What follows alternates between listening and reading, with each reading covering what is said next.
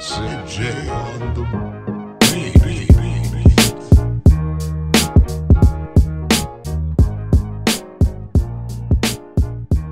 Welcome in to the DNVR Draft Podcast, presented by Manscaped. I'm Henry Chisholm, and I have Andre Simone calling in to talk draft with us all day. How's it going, Andre? Good, man. How are you doing? Great. I'm properly manscaped, which is Wow. awesome. Well, I mean, not Okay. everywhere, like in the technical ways. My leg hair is still just a little bit short. It's gonna take a while to recover, no. I think. Yeah. Uh-huh. Did I tell you about that yet? I've read about it in different mediums and apps. Hey, Hank, is that That's good. like your phone notifications or something? But I kind of hear a buzzing. Oh, okay. I'll put you somewhere else. Oh, I'll turn on Do Not Disturb. There we go. There you go. There we go. Okay. So Manscaped is incredible. They hooked all of us up, and Yeah. they'll hook you up too with a discount and free shipping. If you use the code DNVR20, you get 20% off, and there's really no reason not to, unless you don't think you can trust yourself in a quarantine to not try to trim your leg hair, because it doesn't go well. I mean, I'm surprised that didn't go well, because I swear that phenomenal razor of theirs can do anything anywhere after the places it has shown me it can succeed. So I am surprised of your leg hair debacle, but then again, that's not what it's meant for. So, and it's Exactly. you, and God love you. Yeah. It's not a problem with the shaver at all, because it was actually kind of impressive that it took this much hair off of my legs. I mean, maybe it's just meant for hairier men than me. I don't know. But the problem is just that I got the length wrong, and now it's just a little bit tight. But that shouldn't stop you guys from using it, because That's you know better incredible. than I do. Use the code DNVR20. Get 20% off and free shipping at manscaped.com. All right. So big news today. I feel like that's where we have to start. The Broncos sign Melvin Gordon. What's your initial reaction? 2 years, $16 million, $13.5 million guaranteed. Well, I mean, as the draft and develop and analytics snob that I am, I'm a little scared off by that money for a veteran running back, whose production has really fallen off. And I'm not sure what kind of competition and open market there really was other places. But from a draft perspective, it's interesting that Denver has definitely filled that need. You like the fact that he's a receiving back and he's got that power. And, if he ever could get his legs to be at the level they were at when he was at Wisconsin, and he starts to break off some bigger runs, then he might actually deserve a lofty contract like that. But it's a big if, and I'm always concerned of, how much room to grow is there in this? Because even if he's a Pro Bowler, he's basically just justified the contract. He's not going to outplay the contract. Outplay that contract at that position, you really have to do some big stuff. Yeah, right now he's the 6th highest paid running back in the NFL, which means what? If there's 3 guys going to the Pro Bowl from each conference, then there you go. That means the Pro Bowl is the bar for him. And I think he can do it. He had a down year, but before that, even 2018, he played well. Last summer, he was in the NFL top 100 rankings that they do every summer as number 34. Coming into last season, Madden had him as the 4th best running back in the entire league. Like, things didn't go well for him last year, but there's a reason he turned down a $12 million a year contract from the Chargers during that holdout. Like, he had been playing better ball than that. Things didn't go well. Maybe it's because of the holdout. Maybe it's because he missed so much time that he never got his legs under him. Like, I do think it's a unique circumstance. I'm not ready to just write him off yet. $8 million might be a little bit steep, but I do think that there is a very real chance that he lives up to it. Especially, Mike Kliss saying the Broncos anticipate him being the bell cow back, with Phil kind of being a sub guy, which I imagine a Pro Bowler just spelling the starter. Yeah. So yeah, and I guess in another way, maybe my bigger disappointment is I was really starting to let myself dream of guys like Cam Akers or Anthony yeah. McFarland or, even my guy Joshua Kelly or Clyde Mm-hmm. Edwards-Helaire or Zach Moss donning a Broncos uniform, and that being the bell cow. Now I understand, aside from Edwards-Helaire and Akers, a lot of those guys, well, Kelly, maybe half of the guys I just rattled off don't have the receiving prowess that Gordon has. So that's definitely worth something. And you hope that at just 27 years of age, he can bounce back and get back to that form that he had in his early to mid 20s. So Yeah, exactly. And I think that he might even be a better fit in Denver because Austin Eckler, he does a lot of great things, but what he's best at is being a receiving back. And so that's kind of the situation that he was used in, and that took some of those snaps away from Melvin Gordon. That means Melvin in Denver is probably getting more of those snaps and less of just the straight up. So you know what? Maybe that fit helps too. And he's only 26 until April 13th. So just want to throw that out there. Yeah, and I gotta say, I mean, as you guys have read some of the film rooms, Jurrell Casey will be coming out here in the next couple of hours. And then, I'll dig into Gordon and Jeff Driscoll as well. I think the Broncos free agency, outside of my feelings with paying a running back, has really panned out nicely.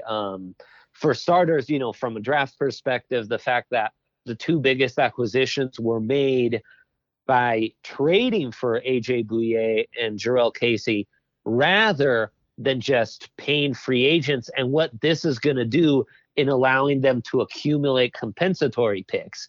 Because that's another part of this Gordon move I don't love, is it basically nullifies the compensatory pick they were going to get for Chris Harris Jr. So, and that Connor McGovern right there too. As well. Right, exactly. They'll get one from money there.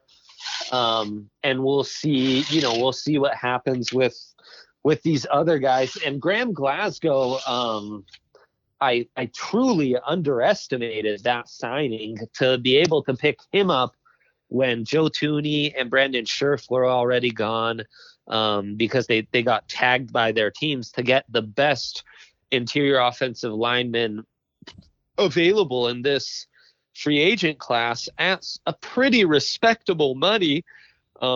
Boy, his tape just was so impressive. He's so incredibly sound. His production last year, those O-line stats of allowing 0 sacks and just 1 holding penalty all of last season when, that offense really struggled, is incredibly impressive.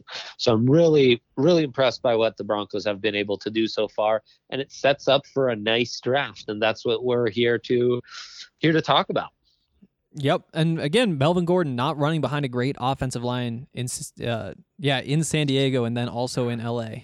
Maybe he can get a little more help in Denver. Not saying it's a great offensive line, but there's potential. They're going to try to do something. Okay. So here's some takeaways. I think that the Melvin Gordon signing means that you likely don't see a running back drafted. That'd kind of be a surprise at this point. I also think that it means that they are more likely to try to package one of those day 2 picks that they would have used on a running back to move up somewhere in the draft. Jurrell Casey, I don't think it really changes much draft-wise. You still have needs on the defensive line. Right. You still need to add depth. So maybe rather than a pick with the first 2 picks, now you can wait on, late day 2, maybe even day 3, to add more of a depth defensive lineman than, having to get an immediate starter right away. Yep. But at the same time, I think I texted you right after it happened, Javon Kinlaw next to Jurrell Casey with Von Miller and Bradley Chubb outside him. That does sound pretty great still. Yeah. Yeah, no, totally. I think a need. I think I was just right before popping on, I was seeing someone was responding to a tweet of mine saying they thought Kinlaw now seems more likely.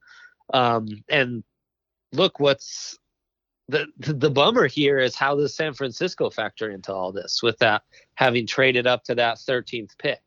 And do the Broncos now try to move up? And all of a sudden it isn't for Henry Ruggs. Maybe it's for someone like Kinlaw. And I'm still convinced Derek Brown could drop a little bit. So we'll see. See, if Derek Brown is there, then I think you'd pull the trigger and say we're having a super defensive line. Javon Kinlaw with all the other needs, I still don't think you can justify it, even though it would be incredible to actually see on the field. Yeah, and we got to remember, I mean, Kinlaw's still raw, hasn't always been able to play up to his potential. You know, he talked at the Senior Bowl about how this was the best he's felt in years, and you wonder, you know, how much of these like little nagging injuries he's played through the last couple seasons will affect him long term. Kinlaw's interesting though, because it does feel like there's a clear divide in that defensive line position of you really kind of get one of those top two guys, or you're going to have a bit of, you know, there's a drop off for sure. Agreed. Okay.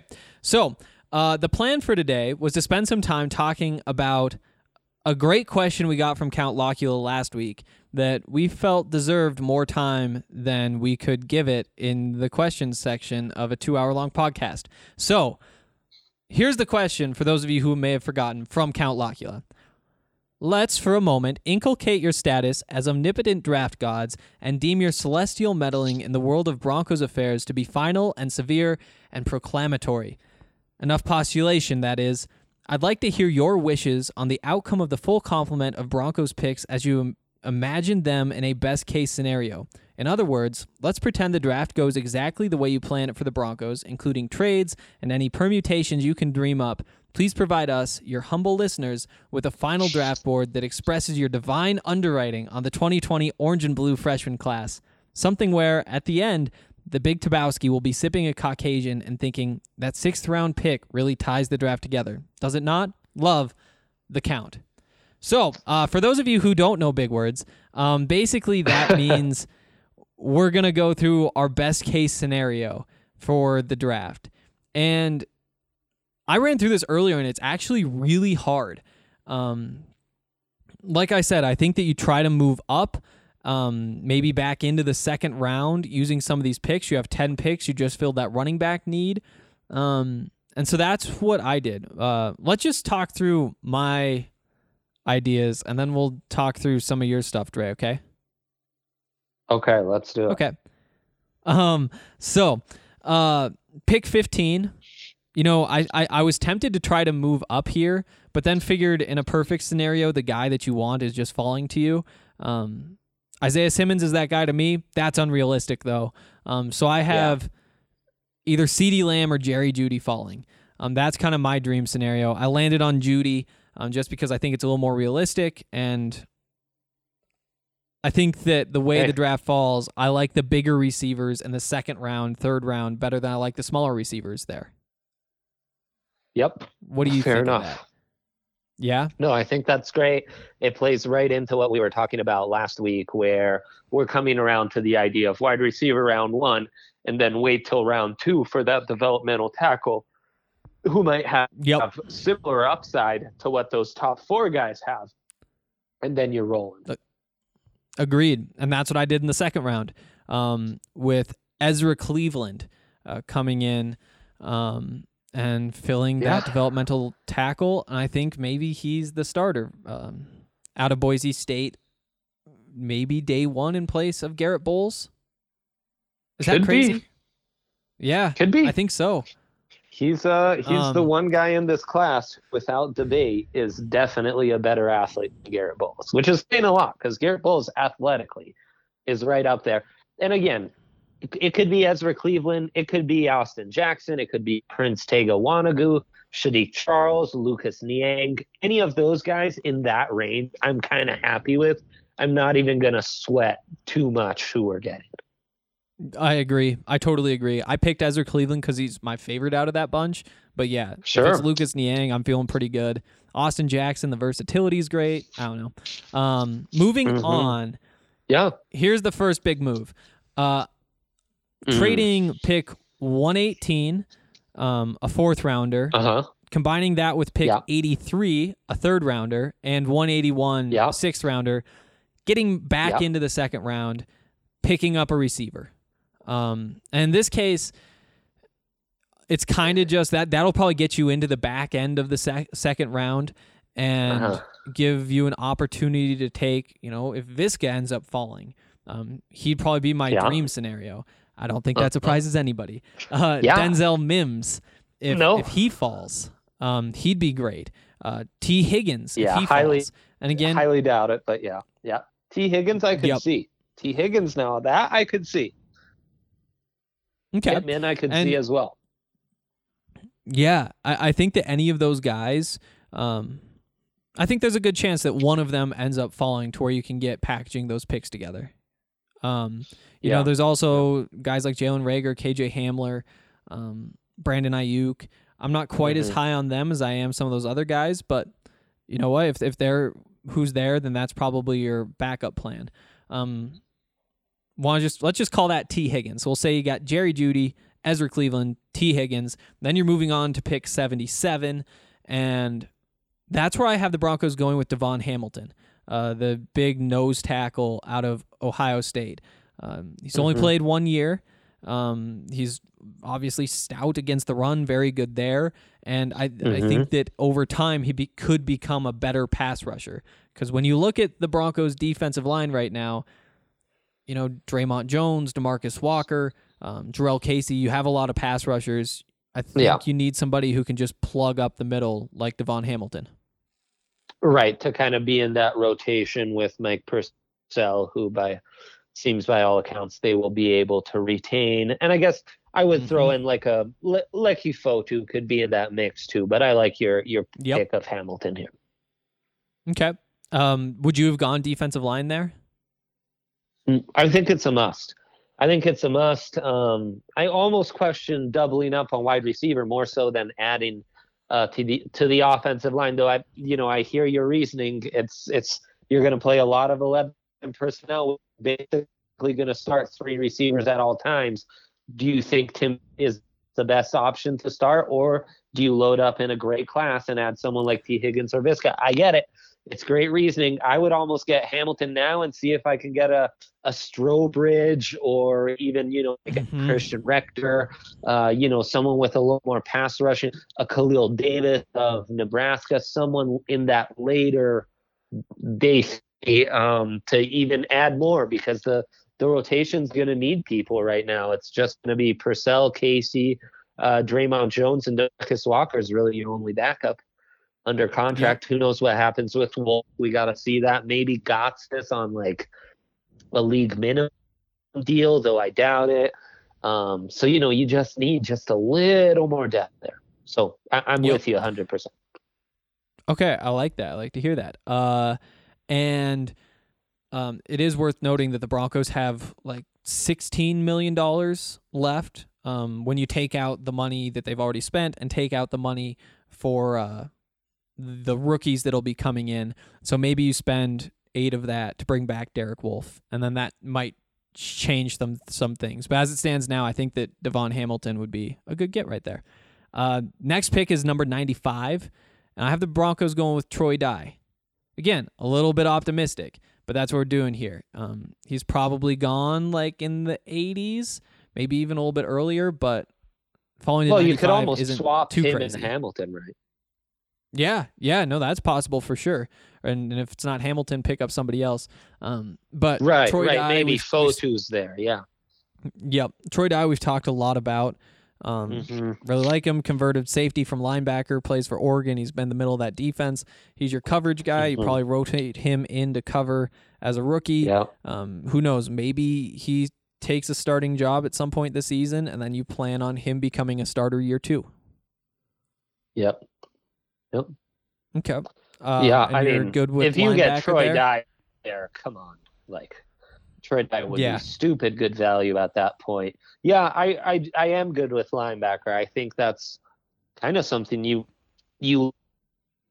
low-key want to prioritize, a linebacker like that to try and add with one of those round 3 picks, And I mean, if Troy guy isn't around, you start to think of Davion Taylor, you start to think of Akeem Davis-Gathers, Jordan Brooks from Texas Tech. There, you go down the list, you start to, let's add someone here. If it gets late and we still haven't got that linebacker in day 3, you start to look at Logan Wilson's and your guys Dante Olson and stuff like that. Yeah. Okay. Next pick up is number 178. And with 178, I have them going with Shane Lemieux. Again, that one's probably the most optimistic pick of any of them. Yeah. But I think it's possible. And again, like you're saying, if he's not there, then you look at, Solomon Kinley. He's another guy who maybe falls. Ben Breedson from Michigan. Or even Jake Hansen, another guy from Oregon. I think that's definitely. You try to bulk up the interior of offensive line. Maybe you find somebody who can take a job, or maybe it's a developmental guy. Just got to see how guys pan out from this range. No, I mean, someone to compete with Wilkinson and Morris in that third starting interior offensive line spot. I think that's smart. I think Throckmorton, whose stock has fallen off a little, might even be available by that point. I think John Runyon, the left tackle for Michigan, who's not seen as super projectable and will have to move inside, he could also be available at that point. I mean, there will be guys in that range, and that's where I think you're right to kind of want to pounce. And who knows, one of these dudes that we like for whatever reason could drop to this pick, and then you take it, and there's a maybe by 2021 that can be a starter on the offensive line as well. Yep, I agree. That leaves one pick left late in the 7th round. I haven't taken Braden Mann, the punter, because he's a really good punter, and they need a better punter. Makes sense. The only thing I would argue is not ideal is that they weren't able to get another corner. Yeah, and that's the thing with trading up. Maybe you can hold on to that 6th round pick and still grab one of those receivers who falls. Maybe you hold on to all 3 of those picks, get a lower tier receiver at 83, spend that 118 and bring in Biotish, for example. Then you use that Shane Lemieux pick on a corner. So there are different ways it can be. Right. I think I mean, trading up is really interesting, but I don't know. Yeah, no, I hear you. I mean, that value you essentially get three borderline first round values with your first 3 picks there, without having to give up that much. But yeah, adding like a Darnay Holmes, Michael OJ, Iowa, Troy Pride Jr., Bryce Hall. Ooh, that'd be intriguing if you could get that with like a round 3 pick. Instead of T. Higgins or Visca, you're still able to get, I don't know, Gabriel Davis, Gandy Golden, Tyler Johnson, KJ Hill, so still not a scrub at wide receiver either. Yep. I think that could be possible. Could be possible. I think so too. And, those are good players. I think that you probably expect Tim Patrick to still be your number 3 this year, and that's not all that bad. As much fun as it'd be to have your super offense with Phil Lindsay and Melvin Gordon at running back, with Noah Fant at tight end, with Cortland Sutton, Jerry Jeudy, and who knows, Denzel Mims or T. Higgins at receiver. Maybe that's a little bit irresponsible. But also think of how much fun it could be and how well you set up you're Drew stacking Lock. Talent. Right. No, you're stacking talent. I mean, I can't blame you. And as long as you're still addressing the O-line, which you're doing in this scenario, I mean, I'm all for it. And look, maybe they feel like just adding another body in camp isn't worth it because they think they saw some good development from Yadam. You got to remember, just a year ago at this time last year, we were starting to talk about, well, do they need to look at options at safety because Justin Simmons just hasn't developed and Will Parks isn't really that guy at this point. A lot can change in a year where it seems like maybe Will Parks will make them a decent amount of money and Simmons has been tagged. So a lot changes for those guys once they reach that contract season. I remember Malik Jackson's kind of really cool. Then he blew blows up that final season, and it was like, okay, he's gonna have to look for big money because they can't even pay him. Yep. And they still have $16 million to throw around. The Prince Amukamara could still happen. Sure. We were talking before this Good about point. Xavier Rhodes. Like, what if you go after the big name? I don't know. They bring back Derek Wolfe, and defensive line becomes less problematic. Mm-hmm. And they could, Right. Will Parks, still have him play that slot corner and go a little bit heavy. That's on the table. So it kind of does depend on where this money goes. And no matter how it shakes out, 7 picks, I think, is probably enough. That's why I feel better about trading up. If they do bring in one more offensive lineman, then maybe you don't take Shane Lemieux there and you take a cornerback in that spot.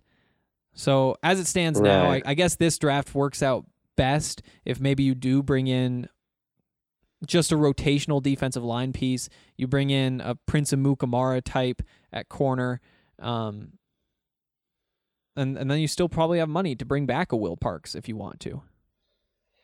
Yeah, and maybe we're just too concerned with need, and that makes it less than ideal instead of adding best player available. And that's why I think you did a good job of balancing that. So hopefully that fits the lofty the lofty goal we set out to accomplish with this ideal draft.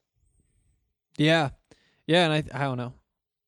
It's fun though to kind of look at it, and I'm not sure how much things will change in the next few weeks because all this could be totally different. They could still make a run at a receiver too. Sure. Yep. Right. Okay. As soon as you take one wide receiver in free agency, then doubling up on receiver in the draft just becomes much less likely. Yeah, and then with that second round pick, maybe you're looking at a Biotish and solidifying that center spot. Or maybe Lloyd Cushenberry's still around, and that would change some things. That'd be a lot of fun. Yeah, that's for sure. Setting up Phil and Melvin Gordon. I don't know. We'll see how it all shakes out. I wouldn't mind taking picking up a free agent receiver. I think that could put him in a really good spot. Ah, man. Okay. Let's talk for a second about our good friends at Breckenridge Brewery. They're helping all of us get through this time locked inside. It's nothing I really want more right now than a strawberry sky.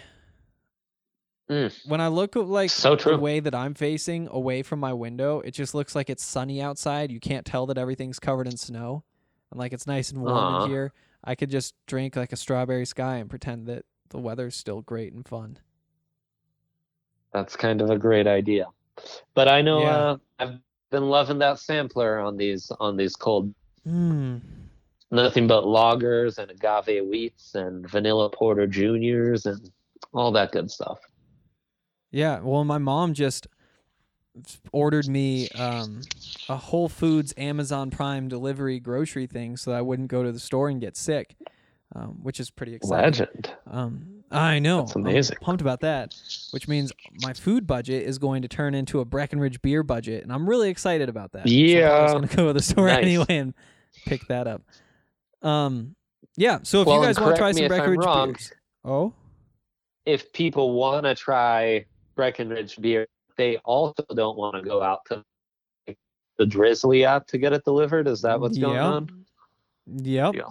Yeah, you can definitely get that delivered from our friends from Davidson or Total Bev or wherever. But yeah, use the beer locator on the website and it'll tell you where you can get it yourself, or you can go to one of our other partners and they will hook you up instead. Also, now is a great time to get in on the Colorado Raptors. We at DNVR are covering the Raptors now. Colton Strickler is awesome. And if you need some sports, maybe this is the time that you should be spending learning how rugby works, because there is a professional rugby team right here just outside of Denver, and they're a lot of fun. Yeah. Totally agree. So definitely do that.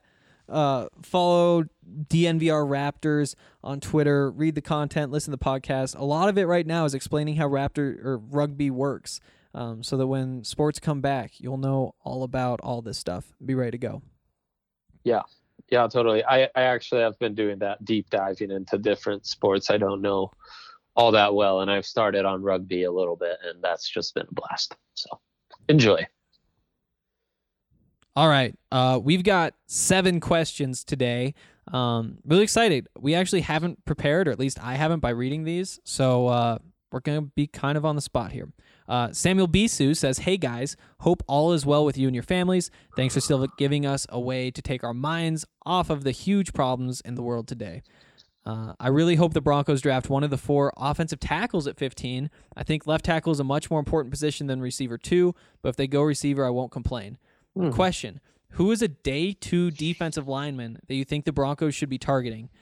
Someone like Draymond last year. Last year, I was with my son watching the draft, and when the second round came, we were hoping for Reisner. When the third round came, we were shouting for Draymond, and we're very excited the Broncos picked them both. This was because we listened to the draft podcast all year long. Keep safe and healthy." Yeah, well, you definitely that's awesome. Made some good decisions. Those are the guys you should be pulling for. We've talked a lot about the tackle receiver debate, and what it comes down to is I like the round 1 receivers better than the round 1 tackles. I like the round 2 tackles better than the round 2 receivers, and so that it just seems like the value is better when you look at it that way. But yeah, I definitely think that left tackle is a bigger need, and so maybe you do just spend your more capital trying to fix that position. Where do you stand on that stuff right now, Dre? Yeah, I mean, the other factor that comes into play is I think while one of the top 3 receivers might drop, I see it less likely that one of the big 4 offensive tackles will drop. And the other argument we've made is, I think it comes down to guys like Andrew Thomas, Tristan Wirfs, Mekhi Becton, Jedrick Wills, phenomenal prospects, and all like the NFL ready and potential upside equation is really enticing on those 4 because they can be like plug and play starters pretty early and then have the upside to become like top 10 guys at their respective positions down the road.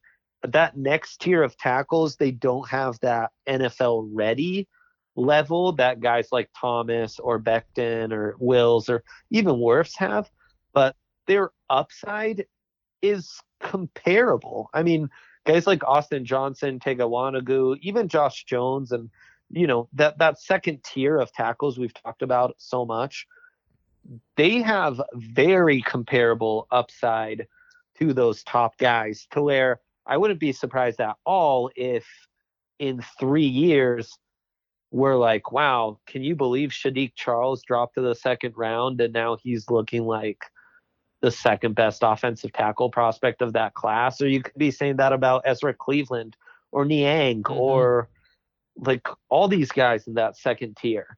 Well, and I guess you could make the argument that in this loaded wide receiver class, we'll be saying the same thing about Denzel Mims or Justin Jefferson or Jalen Reagor or even Michael Pittman and so on and so forth. But I just think there's a little more clear separation with Lamb, Judy, and to a lesser extent, Ruggs, who again, as a decoy, just presents so much value, where I do think the ability for one of those top wide receivers dropping and that separation does make me a little more enticed to go wide receiver at 15 over tackle. Of course, it depends on what tackles are still available and what wide receivers are still available. Yeah, but that's kind of my philosophical thinking. I agree. I think the big thing for me is I look at Jerry Jeudy and CeeDee Lamb, and I think there's virtually no bust potential there. Yeah. I think that both are just surefire NFL players. And, you look at the tackles and I do think a lot of them are ready to play and that they could be really good, but I do think that there's still some more bust potential with those guys than there is with those receivers. Yeah. moving along with the rest of the comment, he says, Yeah, day two. Is D-line. There a day 2 defensive lineman that you think the Broncos should target? I think, Devon Hamilton could be worthy of a second-round pick. Right, right. I think third round, you said. Yeah, I had him in the 3rd round and said that might be a little bit optimistic. Ross Blacklock, I really like Neville Gallimore.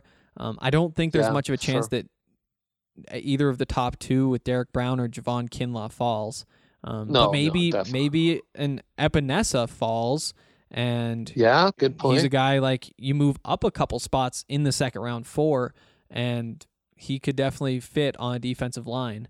The way the Broncos that would play be a steal, man. And Marlon Davidson is intriguing as an interior pass rusher.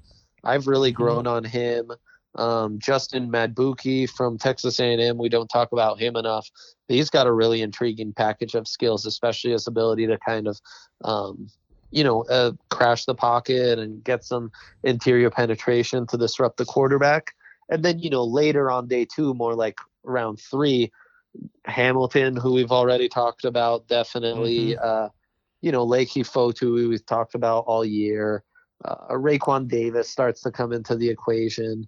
Guys like that, I think you start to think about. And in round 3, it's going to be guys that are a little more one-dimensional. Round 2, those guys we mentioned, either they're two-dimensional and they can really be pretty stout run defenders while also being able to give you some pass rush ability, or their upside as interior rushers is so enticing that it kind of separates them. There's like 10 names for you to kind of look out for in day 2 for sure. Perfect. Moving along to the next question, which comes in from YO Bronco. What are your thoughts on the Broncos looking for a running back in free agency? I'm not big on teams paying for backs in free agency. Wouldn't it be much better to draft one? I would love to see Edwards-Helaire or Cam Akers in orange and blue. Akers could be a beast after how well he performed behind a terrible offensive line at Florida State. Man. Thoughts in what round? If the big 3 receivers and favorite tackles are gone by 15 and Kinlaw is there, do we happily take him? Thanks, guys. Okay, so running backs. I think we've pretty much talked about our thoughts there.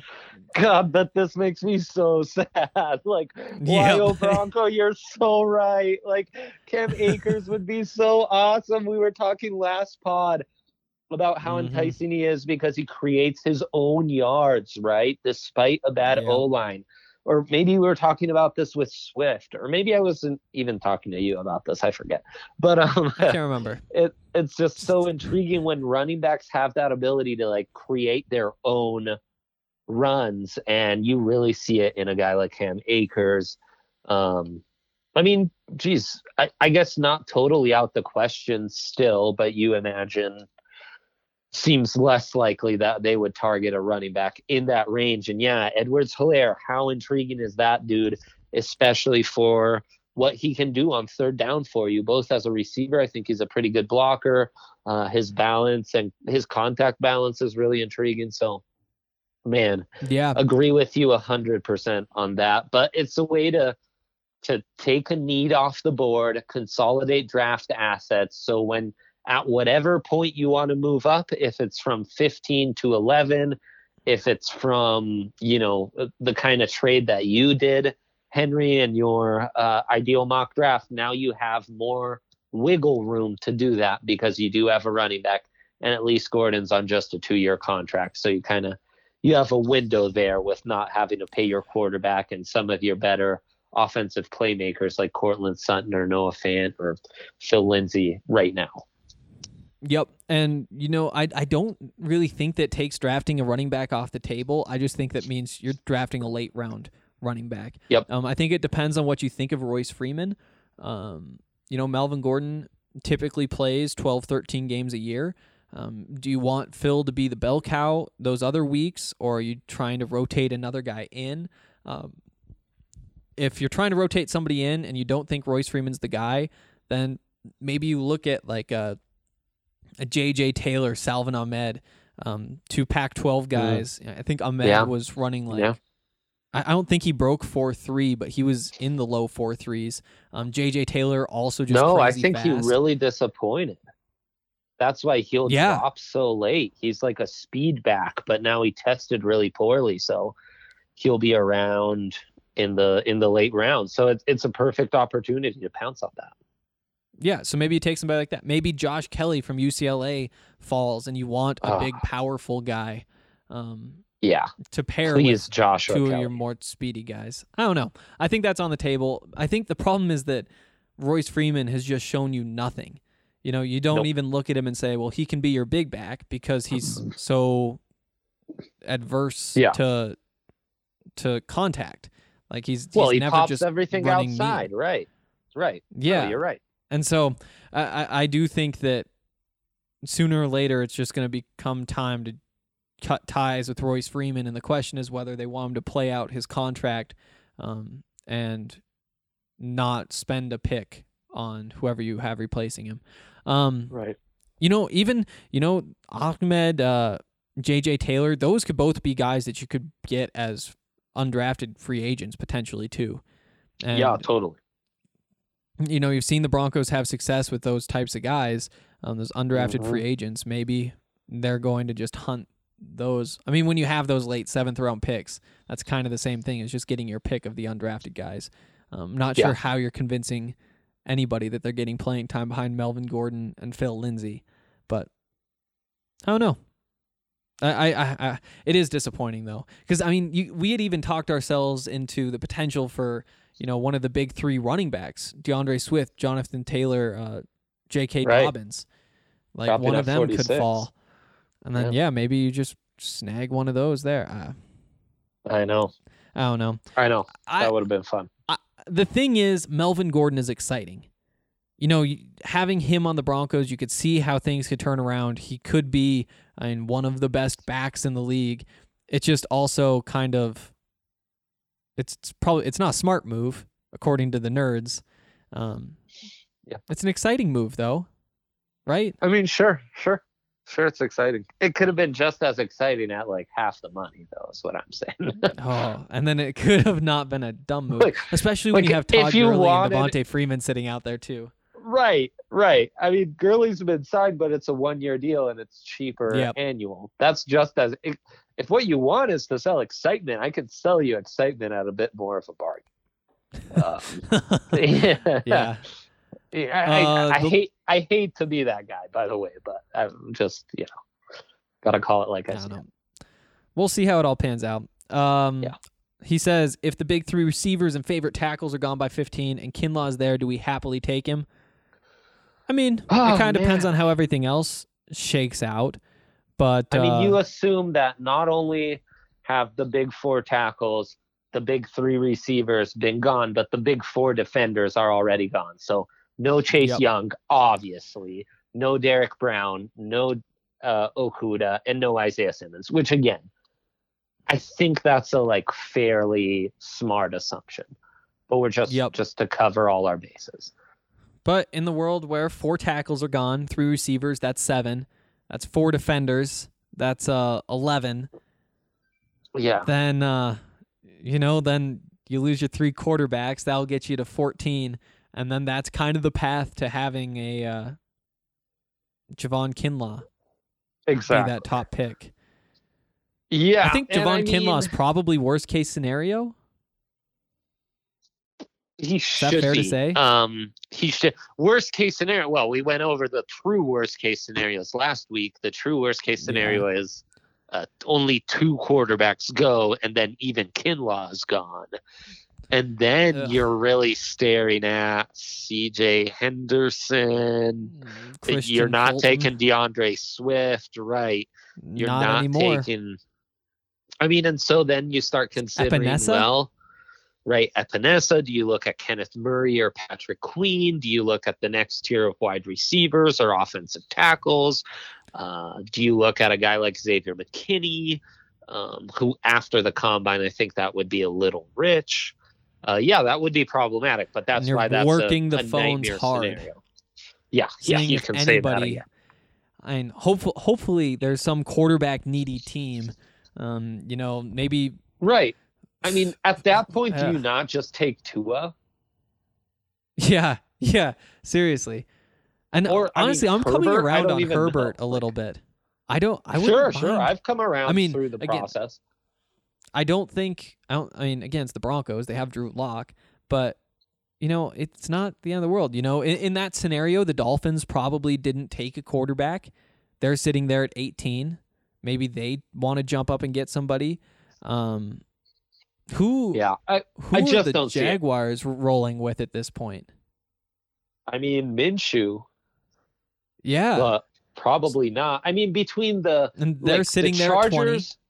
The Chargers would be starting Tyrod Taylor. The Dolphins would currently be starting Fitzpatrick. Go down the list. The Panthers would currently be starting Kyle Allen. There are plenty of needy quarterback teams in the top 10. I really see it hard for just 2 quarterbacks to be taken in the top 15. I think 4 is more likely than 2. Right, exactly. So Kinlaw, yeah, you probably take him happily, but you're working the phones. But you're not it's not desperation time where we're willing to take a little below market value to move down here to add assets. You take Kinlaw. But again, I think they can do slightly better than Kinlaw. That's not the question he's asking. He's asking, would you take Kinlaw? And yes, as you were saying, he's kind of a dream scenario with Jarrell Casey, Draymond in the mix already. You could really have a dominant front, heavy rotation. They'd be pretty darn good against the run and have incredible pass rush upside. That's how you really build a team, not just to compete for a championship down the line, but to give Patrick Mahomes trouble, to give that Chiefs offense trouble. You get pressure up the middle. That's the hardest thing to stop. So, yeah, totally. Would you consider like a Cesar Ruiz there too? Gosh, at 15, oh man. Is that a little rich for you? Too rich. I'd rather Josh Jones. If we're going O-line, I'm taking Josh Jones. Oh, really? Yeah. Interesting. Okay. All right. Well, I think that's a good spot to start talking about our friends over at Green Mountain Dental, because after we're allowed out of our homes, we're probably going to want to take care of our teeth. Right? Yeah.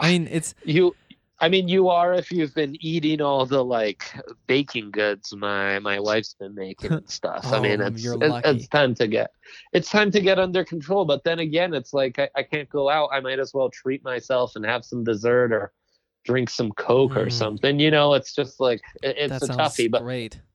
So my teeth are suffering, and I've been passing the time sucking on Jolly Ranchers, which are delicious. Oh, that's a good idea. I might get a bag of my those. teeth. You should. It's a good way to pass the time in these days. Just sucking on a Jolly Rancher. That's what I'm up to. Yeah. There's no way my mom ordered me Jolly Ranchers.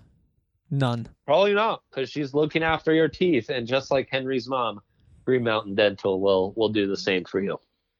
With a free Sonicare toothbrush if you schedule a cleaning, X-ray, and exam. Right. So go do it. Pretty in Lakewood, good. Just outside Denver. Pretty. There's still going to be Curb, right? We're still getting another one of those on Sunday. I thought the season finale was last week. Oh, was that the finale? I think so. Oh no, I might be wrong though. I've been very distracted you're probably with life. Right. Looking back, yeah, life is weird now. Back to the questions though. Sure is. Next up is our friend LA Bronco 30, who says the pod was great, but this comment is to praise your film room on Glasgow. I'm so excited and confident in our new O-lineman and what he will bring to escalate both Locke's game and Phil's. He and Reisner together make this line so much more formidable and impressive. Thank you for the great work. Also, the film room on Boye was great too. Good job, Jerry. Wow, so nice. Thank you so much. And expect more of those to be trickling in very soon. I actually got some help from the graphics department, because I know some of you guys on certain film rooms, not the Glasgow one, because he's always playing the same position in all those clips. But sometimes when guys are moving around, like, say, Jarrell Casey, you like to know where Jarrell Casey is. So I got the graphics department to help me with that. When this pod is up, the film room will more or less be up at that point. Can't wait to dig into Gordon. Anyways, thank you very much for that. I can't wait for you to dig into Gordon too. If you haven't already, please subscribe so you can look at all these film rooms, guys. And you're helping us out in these times where we all got to help each other out and stick together for sure. Yep. Well, and if you, it's so hard to just figure out whether a running back is good. You know, like that's one of those things where like you can see whether they can like juke guys out, but unless you actually put in the time to like watch every snap, look at everything, like. Nobody really knows. Like, so much of what they do is reliant on other positions and play calling and whether the box is loaded that just, like, if you watch receiver highlights and you see Cortland Sutton-Mossing guys, you can be like, yeah, he's good. But to get, like, a taste for running back is so much more difficult. So I'm excited because I don't have time to do that. Yeah, hey, that's what I'm here for, Hank, is to put in that time and, ruin what's a fun acquisition for everyone. So, well, or maybe not, or maybe get excited. Or maybe not. That's the thing about these film rooms. I really go in and say, right now, I'm going to treat this as if it's the first time I've ever watched them. Keep a completely open mind. And that's why Glasgow can be fun, because I'm not here to have any preconceived notions. I'm just going to tell you what I'm seeing when I dig into the tape, and then you come up with some pretty cool findings. So that's always fun. All right. Next comment from AvsWatch22. What up, Italian Stallion and Big Henry? Wow. Nobody calls me Big. I like that. Was super great hearing your live reactions in mock while free agency was occurring. It's tough to adjust on the fly. As the dust settles and the Broncos' moves begin to slow down, their biggest need left still feels like receiver, right? This is after signing Glasgow and trading Jano to the Browns. And hey, I once worked with someone at Costco who knew Najee Harris, so I'd pull for him to be a Bronco big time. When it really comes down to Ruggs versus Jeudy versus Lamb, I was told Jerry Jeudy is the best receiver in his class and will have the best career out of any receiver in this draft. Could this statement be true regardless of the team he is drafted by? Why or why not? If Jerry Jeudy becomes a Denver Bronco on draft day, could that statement become true? Why or why not? Thank you guys. Appreciate all your draft work.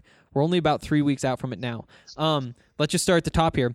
Their biggest need left, would you say receiver? No, I think as was it Wyo Bronco? No, It was Samuel Bisu. As Samuel Bisu was arguing, I think the remaining biggest need is actually offensive tackle. So you're more scared of having Garrett Bowles as your starting left tackle than having Tim Patrick as your number 2 and Deshaun Hamilton as your number 3 receivers. That's correct. Yep. Okay. I think I agree. Yeah. I think, yeah. If you bring in like a Pro Bowl receiver, bump Tim Patrick to 3, or bring in a Pro Bowl left tackle, I think that the Pro Bowl left tackle helps you out more. Mm-hmm. I don't. It's hard. Yeah, when you put it close. like that, it's a little harder. It's close. It's close for sure. It is close for sure. But yeah, that's just my 2 cents. But I think you're splitting hairs. Those have solidified themselves as the 2 biggest needs. And however you want to split hairs and say one's 1A, the other's 1B, one's 1B, the other's 1A, whatever your preference is with how you look at it, they're 1A and 1B. They're co-top needs. So both need to kind of be addressed with those top 2 picks. And luckily, they're great classes at both positions. So I think all that is holy, that at least that is working out for us. Knock on wood. Agreed. Okay. Next up, when it comes down to Ruggs versus Jeudy versus Lamb, I was told Jerry Jeudy's the best receiver in the class. Do you agree with that? No, I do not. I think it's CeeDee Lamb. Yep, I think so too, but I do think the gap is pretty small. It is as slim as can be. All right. We're on the same page. They're neck and neck on my board. They're neck and neck with the same grade. Again, we're kind of splitting hairs. But yeah, I think CeeDee gives me a little more certainty. and promises to have a little more high-end juice. The concern with Jerry Jeudy is the consistency in the hands. I see some drops from time to time that concern me. And beyond the drops, what I've learned is don't overvalue drops as long as they show the ability to make the tough catches, to make those acrobatic catches. That's something that I don't see enough of from Jeudy to reassure me that the drops are just something not to worry about. CeeDee Lamb, your concern is he's raw, comes from an offense where he hasn't had to be a very detailed route runner necessarily. Mm-hmm. And maybe doesn't have that tip-top high-end athleticism. But boy, I think those tools are special. I think this is a guy who's just going to succeed. I think his floor is really high, where at worst he's going to be a top 12 wide receiver in the NFL, and top 12 wide receivers in the NFL get paid a lot of money. And I think I could more so than any other receiver in this class, CeeDee Lamb, to me, promises to be a top 5 player at his position in just a couple years. I feel more certain about that than I do any other player. So that's why I say okay. And if you were to pick one only for their rookie year, which one would you want? That would be very dependent on where they were drafted. Yeah. Okay. Let's just say they were both going to the same place. Like you're just trying to plug a guy into an offense and get production out of him in year 1. Right. They both went to the New Orleans Saints or something. Yeah. Geez, that's gonna be really close, man. No, I think I would put my money on Jeudy because he's a little more polished and NFL ready. Yep. Yeah. I'm confident he's generating space. Yep. There you go. And that's where you really, that's a great way to put it, though, to kind of iron out all the minute differences that go into ranking these guys and trying to figure out who you like best. Yeah, I agree. Okay, he says, could this statement be true regardless of the team he's drafted by, that he'll have the best career? Can Jerry Jeudy be the best receiver in this draft class if he goes to the Broncos? Sure. That's definitely a possibility. Yeah, absolutely. Working off of Courtland Sutton, working with Drew Lock, I feel pretty good about both those things. Well, same thing with the other guys. In Pat Shurmur's offense, too. If you were to ask me who's the best fit for Pat Shurmur's offense, I'd probably say Jerry Jeudy. Yeah. Mm-hmm. Yeah. I think best fit with the Broncos, too. Again, when you have a talent like CeeDee Lamb, I don't think I could pass him up for Jerry Jeudy. But you look at a guy like Jerry Jeudy and say you pair him with Courtland Sutton, that just seems like a dream scenario. Whereas CeeDee Lamb, again, great football player, but you don't look at him and say, wow, what a perfect fit as well. You still might take him and say, well, we'll find a little slot guy. We'll go big on the outside, small on the insides. It'd still work out, but the way I see it, Jerry Jeudy just looks. I feel like I can just see that so clearly. Like Jerry Jeudy with the Broncos, you can see it so clearly. Yeah, for sure. I don't know if that makes sense. No, for sure. For sure. Okay, was that it? I think so. I just said editing my last part. 3 weeks from April, which will be 3 weeks from the draft. I'm also editing this because we're only 2 weeks away from being 3 weeks away. The draft is just creeping up on us. Yes, we are also very excited. Thanks, Spence, for reaching out, man. That's awesome. All right. Lone Star Bronco says, hey, guys, KJ Hill or Van Jefferson? Would you rather have Thomas Oregor or Jeudy and Niang? Ooh, could Calvin Throckmorton be a developmental guard? He's fallen so far during the season and the draft process. Okay, let's start. KJ Hill or Van Jefferson? Oh, my gosh. These are amazing questions. I know. These are really good questions. KJ Hill or Van Jefferson is one I've already answered. Really? I'd take Van Jefferson. Whoa. Would you not? Why would you take Van Jefferson? I thought that was hot because Van is fast, and I know that maybe his ceiling is maxed out because he is he relies so much on his route running, and there isn't too much more to come from his route running because his dad was a receivers coach, something like that. But because he is so polished, I feel like you put him in the Broncos offense and he's what we all hope Deshaun Hamilton would be. Is there a maxed out ceiling? Maybe, but I still think that he could be a top 5, top 10 true slot receiver in the NFL, which is a valuable thing to have. With KJ Hill, maybe there's a little more upside. Maybe he can do more. Good route runner. I don't see him quite as good day one, though, as I see Van Jefferson. Plus, Van Jefferson, that's a fast guy. So I think I would. I'd take Van Jefferson. I'm like shook right now. It's like I've seen you grow in front of my eyes. I'm just I'm just elated to hear you say this. What a great like draft take and well thought out. It's honestly, you stumped me. It's hard to agree with this. I would say KJ Hill, but you made the best argument for me. Yeah, well, Van Jefferson. Remember where we were when we started prospect. this? You're right. Van is the safer prospect. You're absolutely right. With KJ, give me guys who can play football. Yeah, no, I mean, I guess you're right. You're splitting hairs. The beauty is, I think Van you can get about 30 picks after KJ Hill. Yeah. Yep. You feel me? Agree. Like, you might be able to get Van Jefferson mid-4th, while KJ Hill, I think you got to kind of pounce in round 3. So when you put remember it that one-handed catch that KJ Hill made in practice? I sure do. Our guy Andrew Mason took that video side by side with me. Well, Very there you go. exciting moment. So that means he's worth another extra round because of that catch, basically. Frankly, that's the way I see it. Which goes to show you how silly this process can be sometimes. Van Jefferson plays football. And now we have... Would you rather have Andrew Thomas and Jalen Reagor or Jerry Jeudy and Lucas Niang? I'm taking Jeudy and Niang all day. Yeah, I'm sticking to my cards, and this is exactly the kind of scenario that has led us to say, all things equal, we would rather get one of those top 3 receivers in round 1, because that next tier of offensive tackles, we feel like there's less of a drop off, and that's how I feel here.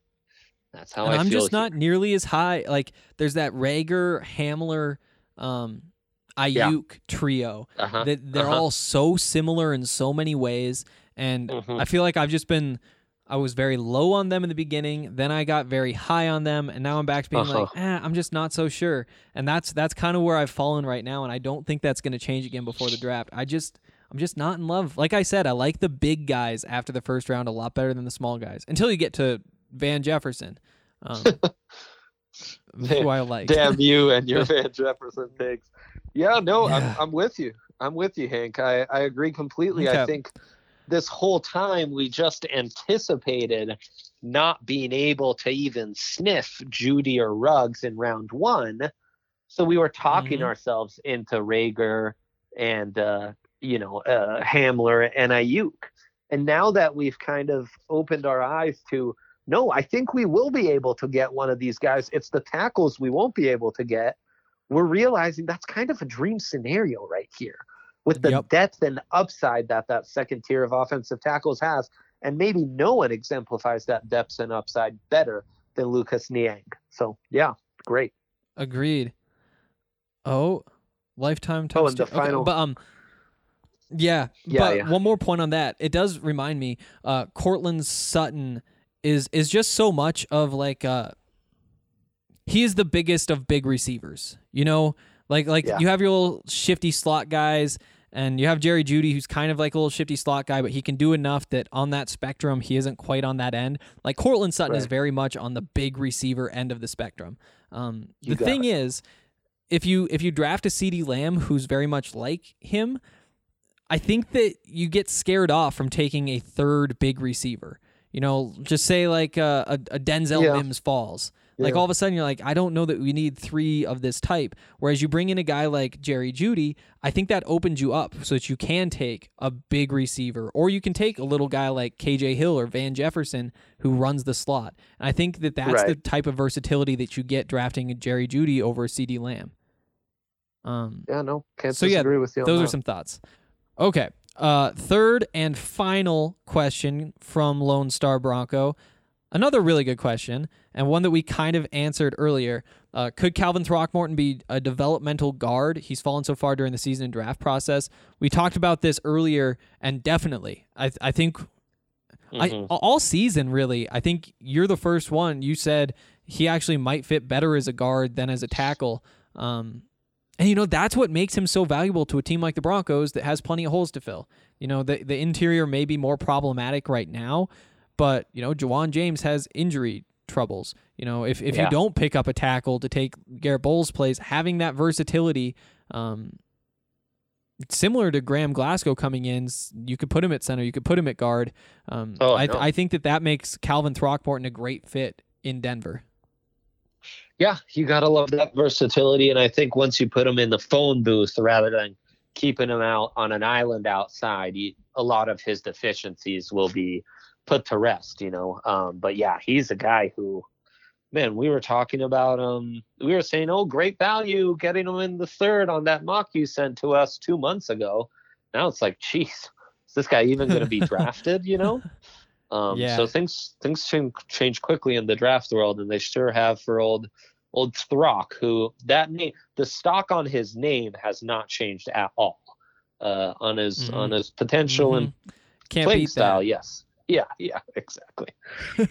So where do you stand on him? What round would you feel comfortable considering him? He's got a day 3 grade for me now. I probably don't start looking at him until round 5. There's some other interior offensive linemen I prioritize over him, like Shane Lemieux, like Nick Harris, like Ben Bredson, John Runyon, guys like that. Maybe even Jake Hansen, though that's neck and neck. Okay, good to know. Michael Onwenu Final of question. Michigan, the other guy. Yeah. Okay.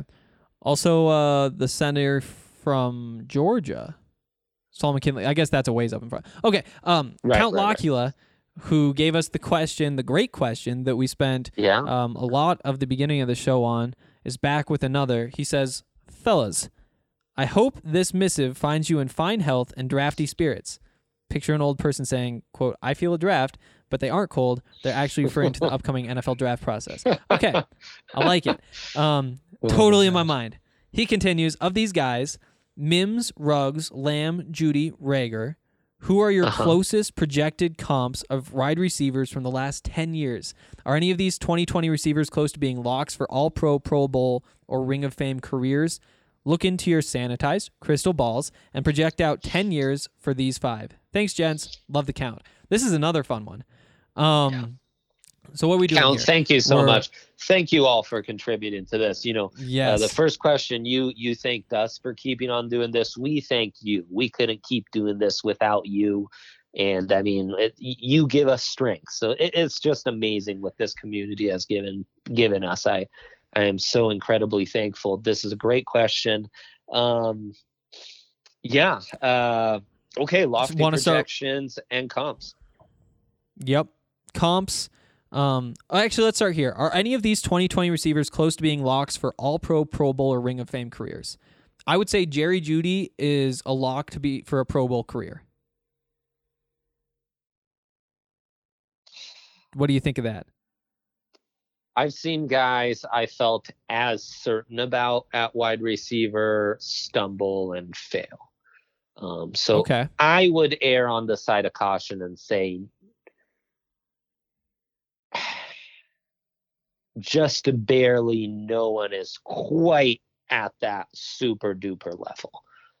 I don't have any receiver with a grade above a first round grade. First round grades I give to players I project to be high end starters. So yeah, that could be a couple Pro Bowls. To say a Pro Bowl career to me means a little higher. That's when I give you a top 10 grade. So yeah, just a smidge higher. But again, we're splitting hairs here, Hank. Yep. And for me, Jerry Jeudy, I think he's going to a Pro Bowl. I'd be confident saying a Pro Bowl. Yeah, I would not bet against you. Yes, I agree. All right. But to me, a single Pro Bowl is different from a Pro Bowl career. Okay. You get I'm with the semantics I get what you mean. Getting into. Okay. Yeah, I love your semantics. Okay, yeah, I think CeeDee Lamb. It's so close to being able to say it, But again, like Yep. there's still the question when he hasn't shown the refined route running. And it's not like he's been a bad route runner, but No. he needs to take another step, or he needs to be the freak that doesn't need that much separation. And I can't say lock for either of those things. There is still just a tiny bit of bust potential, as small as it can be. Yeah.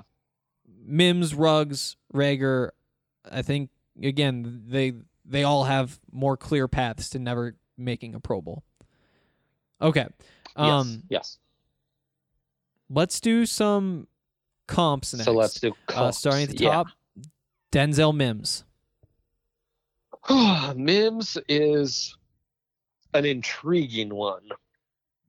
Great size, great athlete, very acrobatic, extending from his body, making tough catches, fairly complete, but at the same time unrefined in certain areas like his route running and what have you.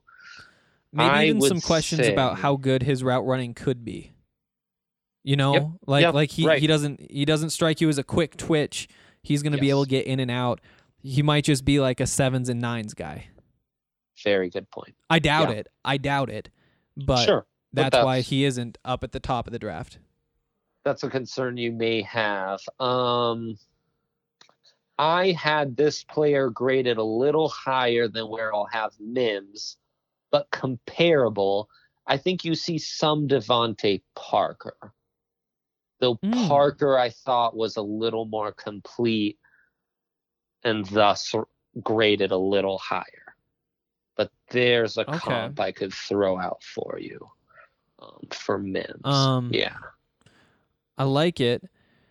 It's actually tough. You know, he's a tougher one. It is. I had some Allen Robinson vibes, but Allen Robinson isn't quite as fast. He's a better athlete.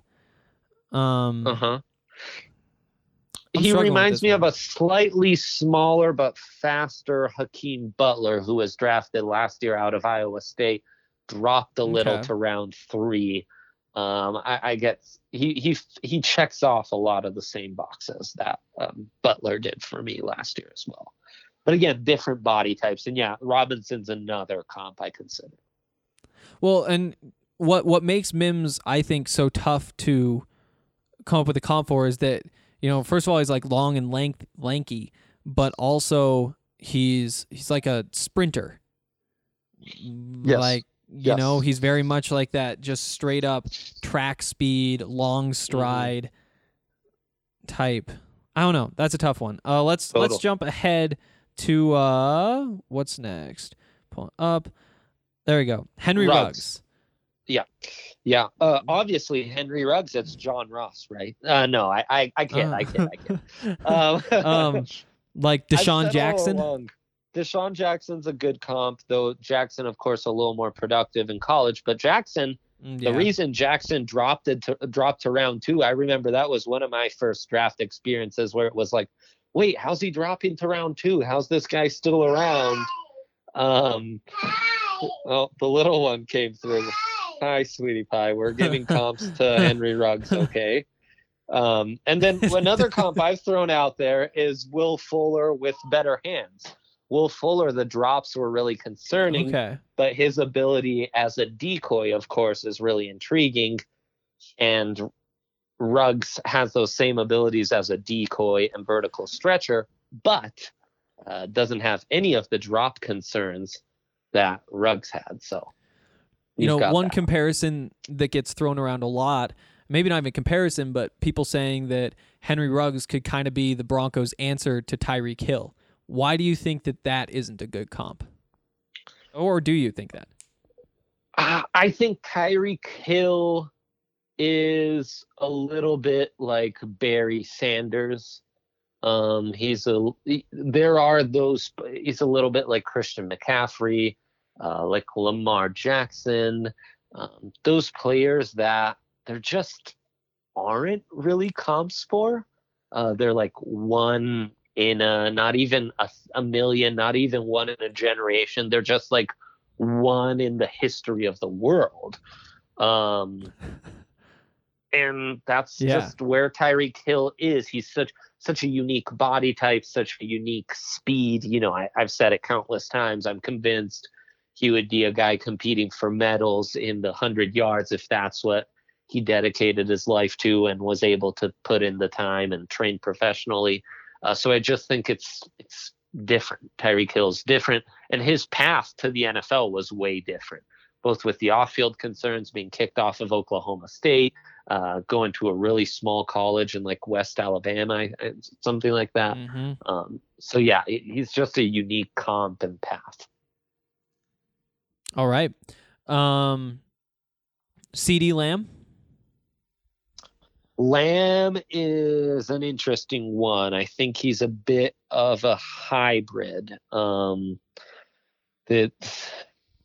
He's got that real overwhelming physicality that an AJ Brown has, but didn't have that drop off that an AJ Brown has, and has more speed than AJ Brown. And where he's really impressive is going up to make those tough catches, almost like an Odell Beckham Jr. So, and he's got that great yak ability that Brown and Odell both shared coming out of college. So I'd almost say he's like a hybrid of Odell Beckham and someone like AJ Brown, who's got a bit more of a physical element to their game. Okay. What's up next? Jerry Jeudy. Jerry Jeudy. Ooh. Okay. I still have Antonio Brown vibes from him. Ooh, that's a really good one. Very good. Like big school Antonio Brown. And Antonio, of course, ran like in the mid 4.5s. That's why he dropped to round like day 3. 6, yeah. And of course, Judy's exceeded that. I think that's a really good comp. Coming out of college, I think he is very, very similar to what Amari Cooper was coming out of college. And that's not just because they're both out of Alabama. They're just those rare, like highly polished route runners, game breakers in college. You worry maybe about that super duper high end upside. Where does that skill level cap out? Are they top 10 wide receivers? Are they top 5? Mm-hmm. Are they just top 15? But you're pretty certain they're going to be like high-end wide receivers in the NFL and make boatloads of money. So I'd say Amari Cooper. I like it. Jalen Reagor? A little Brandon Cooks and what Cooks was at Oregon State. Again, both guys kind of one-man bands at their schools. Mm-hmm. Paul Richardson was a similar way in that they're speedsters and they're one-man guys, and the production kind of fluctuated, and there were some injury concerns. But he's got that strong kind of lower half, which makes him very valuable yak weapon, almost like a bigger Tyler Lockett. So that's probably the comp I'd settle in, and is bigger Tyler Lockett. Tyler Lockett also a contributor on special teams, something Reagor can do. And Lockett, because of his size, dropped a bit in the draft. Reagor, because he's a little bigger, will go higher than that. Okay. I like it. Was that all pretty good, I huh? think that's all of them. Yeah, those were really good. Let's see. Awesome. That's it. Yeah. All right. I'm refreshing to make sure no one came in. Yeah. If you guys have any questions, leave them on the post for today's show at thednvr.com. We'll get to them whenever we do another draft pod. I think there's going to be more of them coming because we're getting close to the draft. Really close. Yeah. Yes. So keep the questions coming. They're all great and a lot of fun. And we will see you next week sometime.